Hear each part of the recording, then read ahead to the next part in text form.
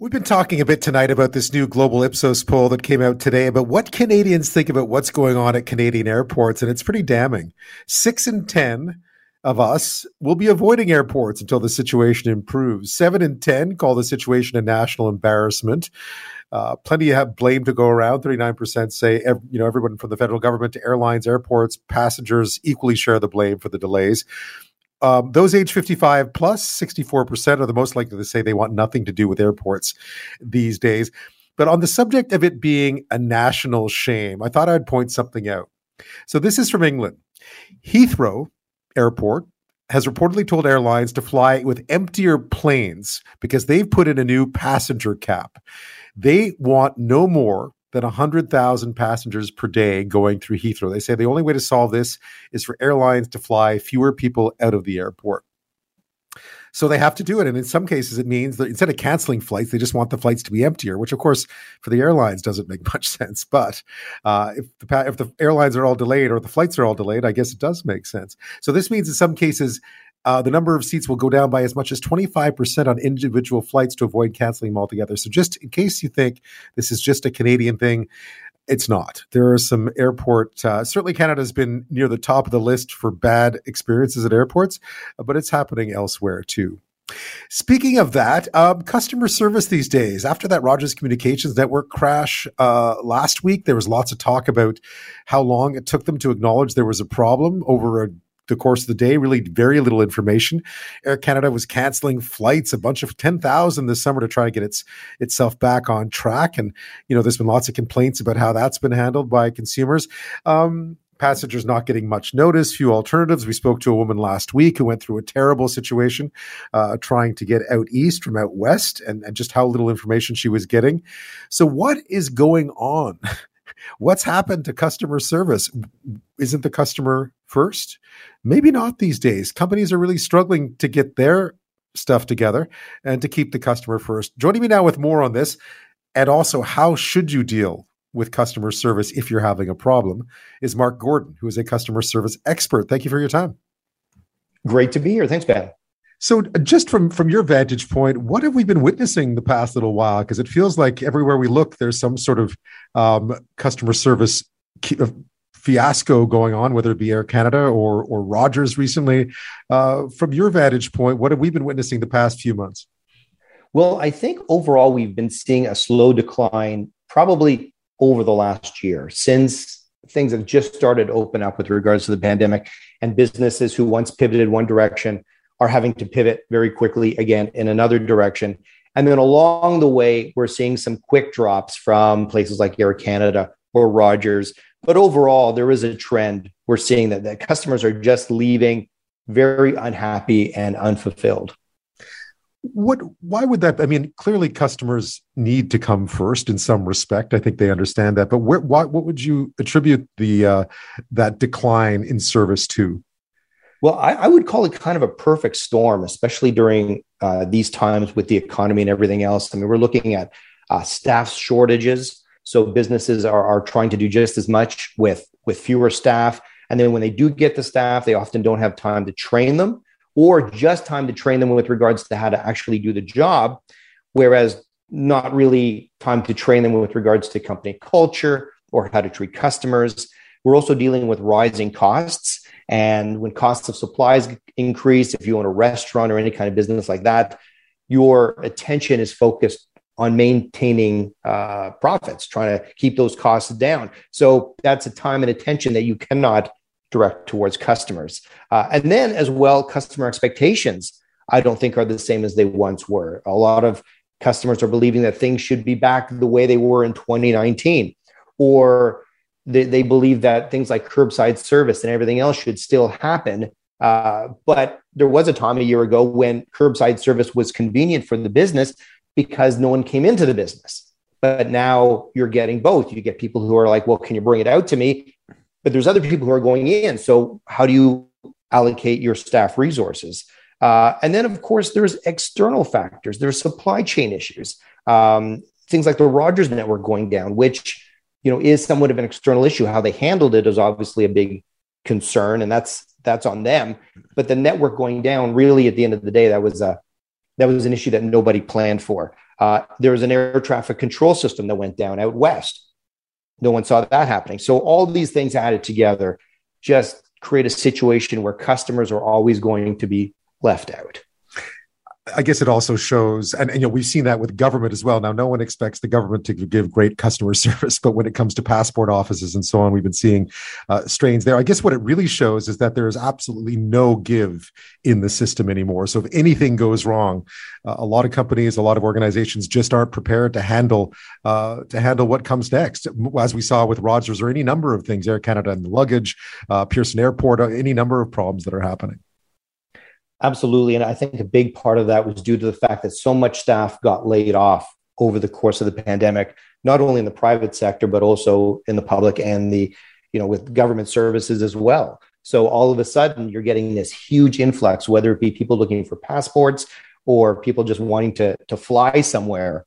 And these companies, they can't ramp up that fast. It takes time. And you just can't, get on the phone and call those thousands of employees who got laid off and say, okay, come back Monday morning and we're good to go. It doesn't work that way. People have left, they've pursued other careers. And, the thing is, it's not for the customer to really be understanding.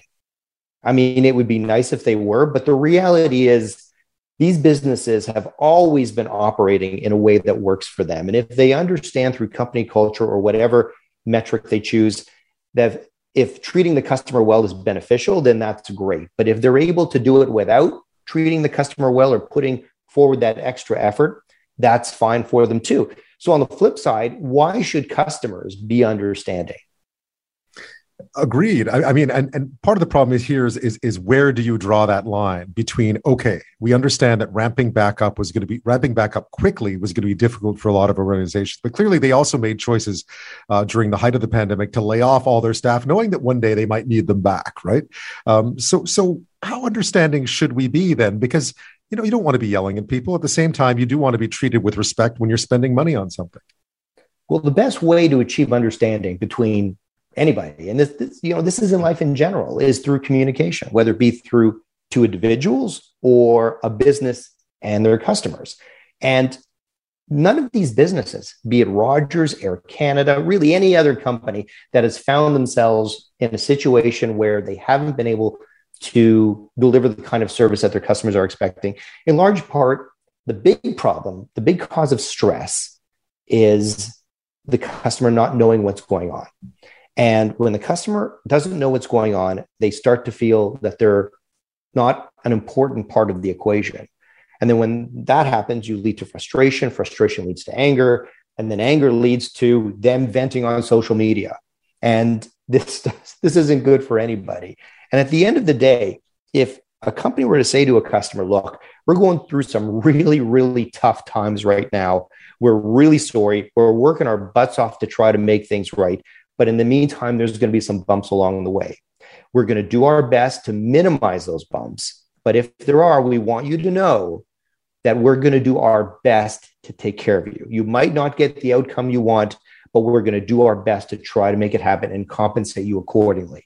If businesses can say that, 90% of the customers will have a change of attitude and be more understanding. But Mark, we noticed with the Rogers one too, there's a really small window with which you have to do that. I mean, if you're seen as delaying it at all, if you release statements 2-3 days later, they seem to fall very flat all of a sudden. They do. And from what I understand, Rogers waited hours before they even acknowledged there was a problem. And then over the course of the day, there was virtually no communication. And Rogers claimed, well, how could we communicate? Our network is down. They seem to forget that there's you, Ben. There's the media. Why aren't they calling television and radio stations and saying, this is how things stand? And it would trickle down to the public through that. And people would kind of understand. And even if they didn't hear it, at least they would be aware that Rogers was broadcasting that kind of message and sharing that information. It's important that people not necessarily need to know what's going on, but they need to know that people are looking out for their best interests, for their well-being. In the case of Rogers, even if they said, look, we're working on this round the clock, we've got entire teams dedicated to fixing this. But at this moment, we still don't know what's wrong, but we want you to know we haven't forgotten about you. We are going to take care of you once all this is settled. But for right now, we want to put all our resources into getting you back online. If they say those kinds of things, again, people will say, okay, I'm not happy about this, but I know that they're thinking about me. I know they're putting my interest first. Speaking with Marc Gordon, he's a customer service expert. We're talking about what has been an apparent decline, at least in the past a little while, in customer satisfaction, customer service in general, specifically with some major fiascos we've seen over the past few months, both at Air Canada. Rogers comes to mind. There have been others as well, not to pick on just those two companies. And just where the line is of when do customers feel like they're being ignored? And when they're being ignored, is it okay for them to get upset about it? Because certainly these days, communication has been a big issue. Oftentimes, people just don't know if they're going to get the service they paid for. And there's a lot of sense that they're not being respected for the fact they've actually paid for a service they're not getting. When we come back, we'll talk a bit more just about what about people in call centers? What about people who are doing customer service right now? It must be a really tough time. How best to talk to them when you're already seething mad about something that's gone wrong? We'll be back with that.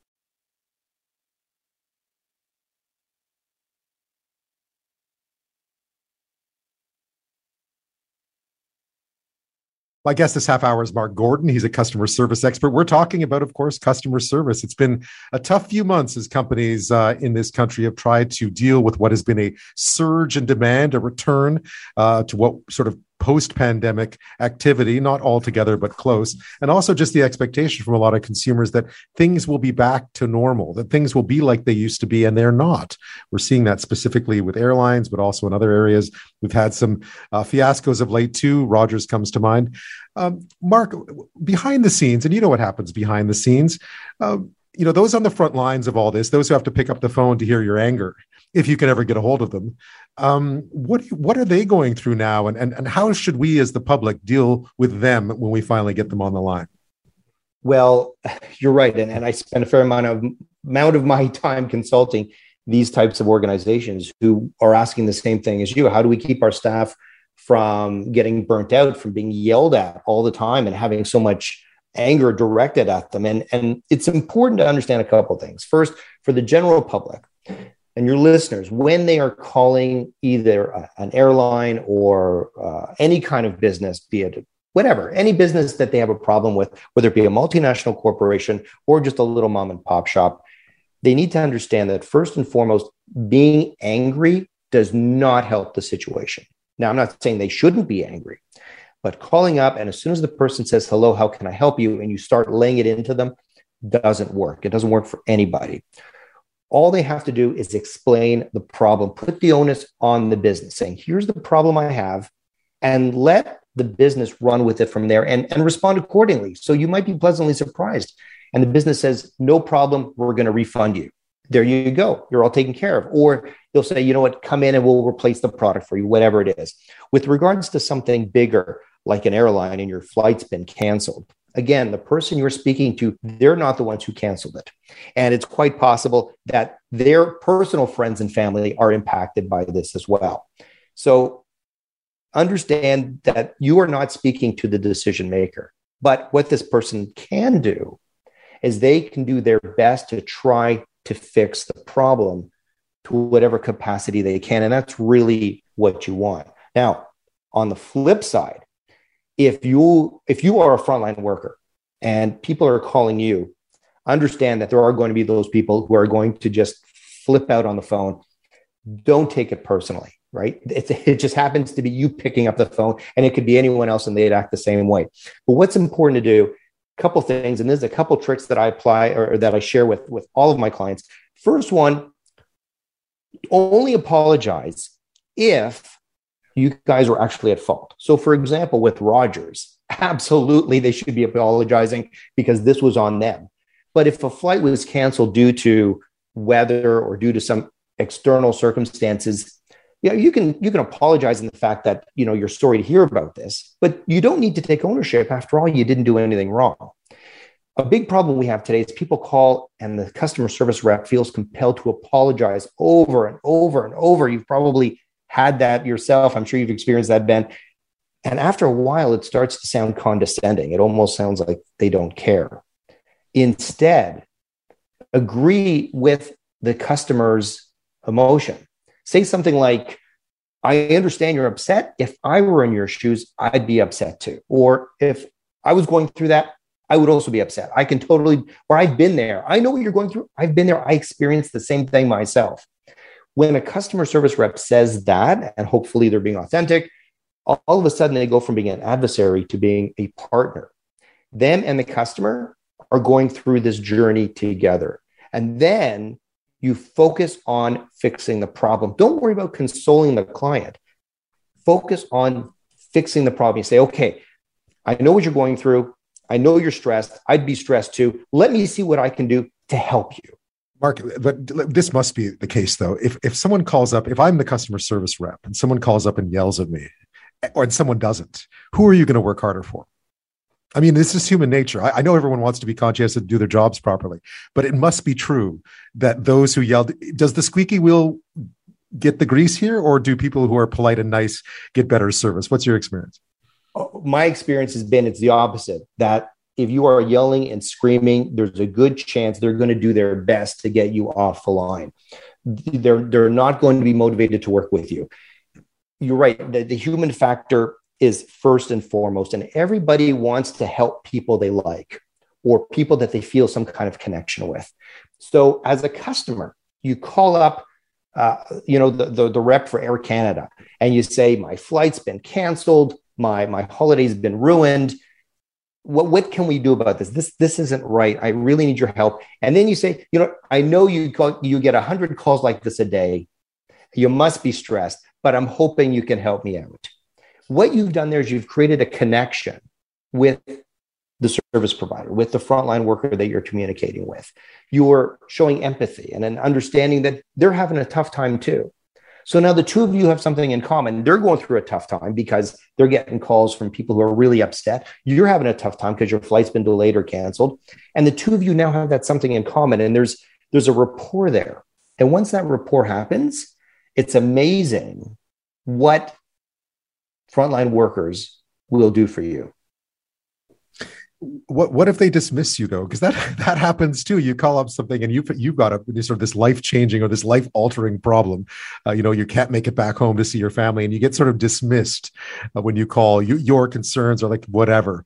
What do you do then? Well, there's a couple options. Number one is you can ask for a manager and move it up the ladder. Another thing you can do is go on social media, and a lot of these companies respond very quickly on social media because it's public.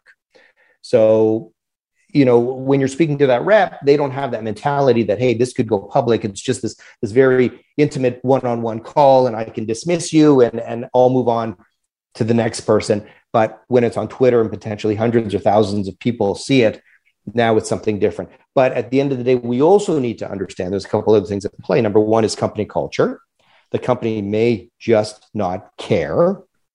Or two, the company may not be able to do anything. There's only so many planes. There's only so many seats at a concert. There's only so many things that a business can do and so many resources they have. And obviously, you don't want kind of a snarky attitude blowing you off, but, sometimes there isn't a lot more they can do with regards to the outcome that a customer would want, but there's always something.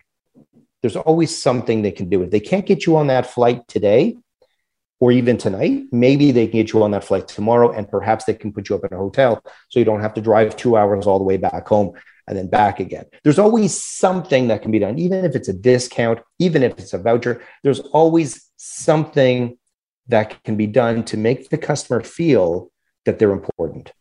Marc Gordon, thank you for your time. My pleasure. Thanks, Ben.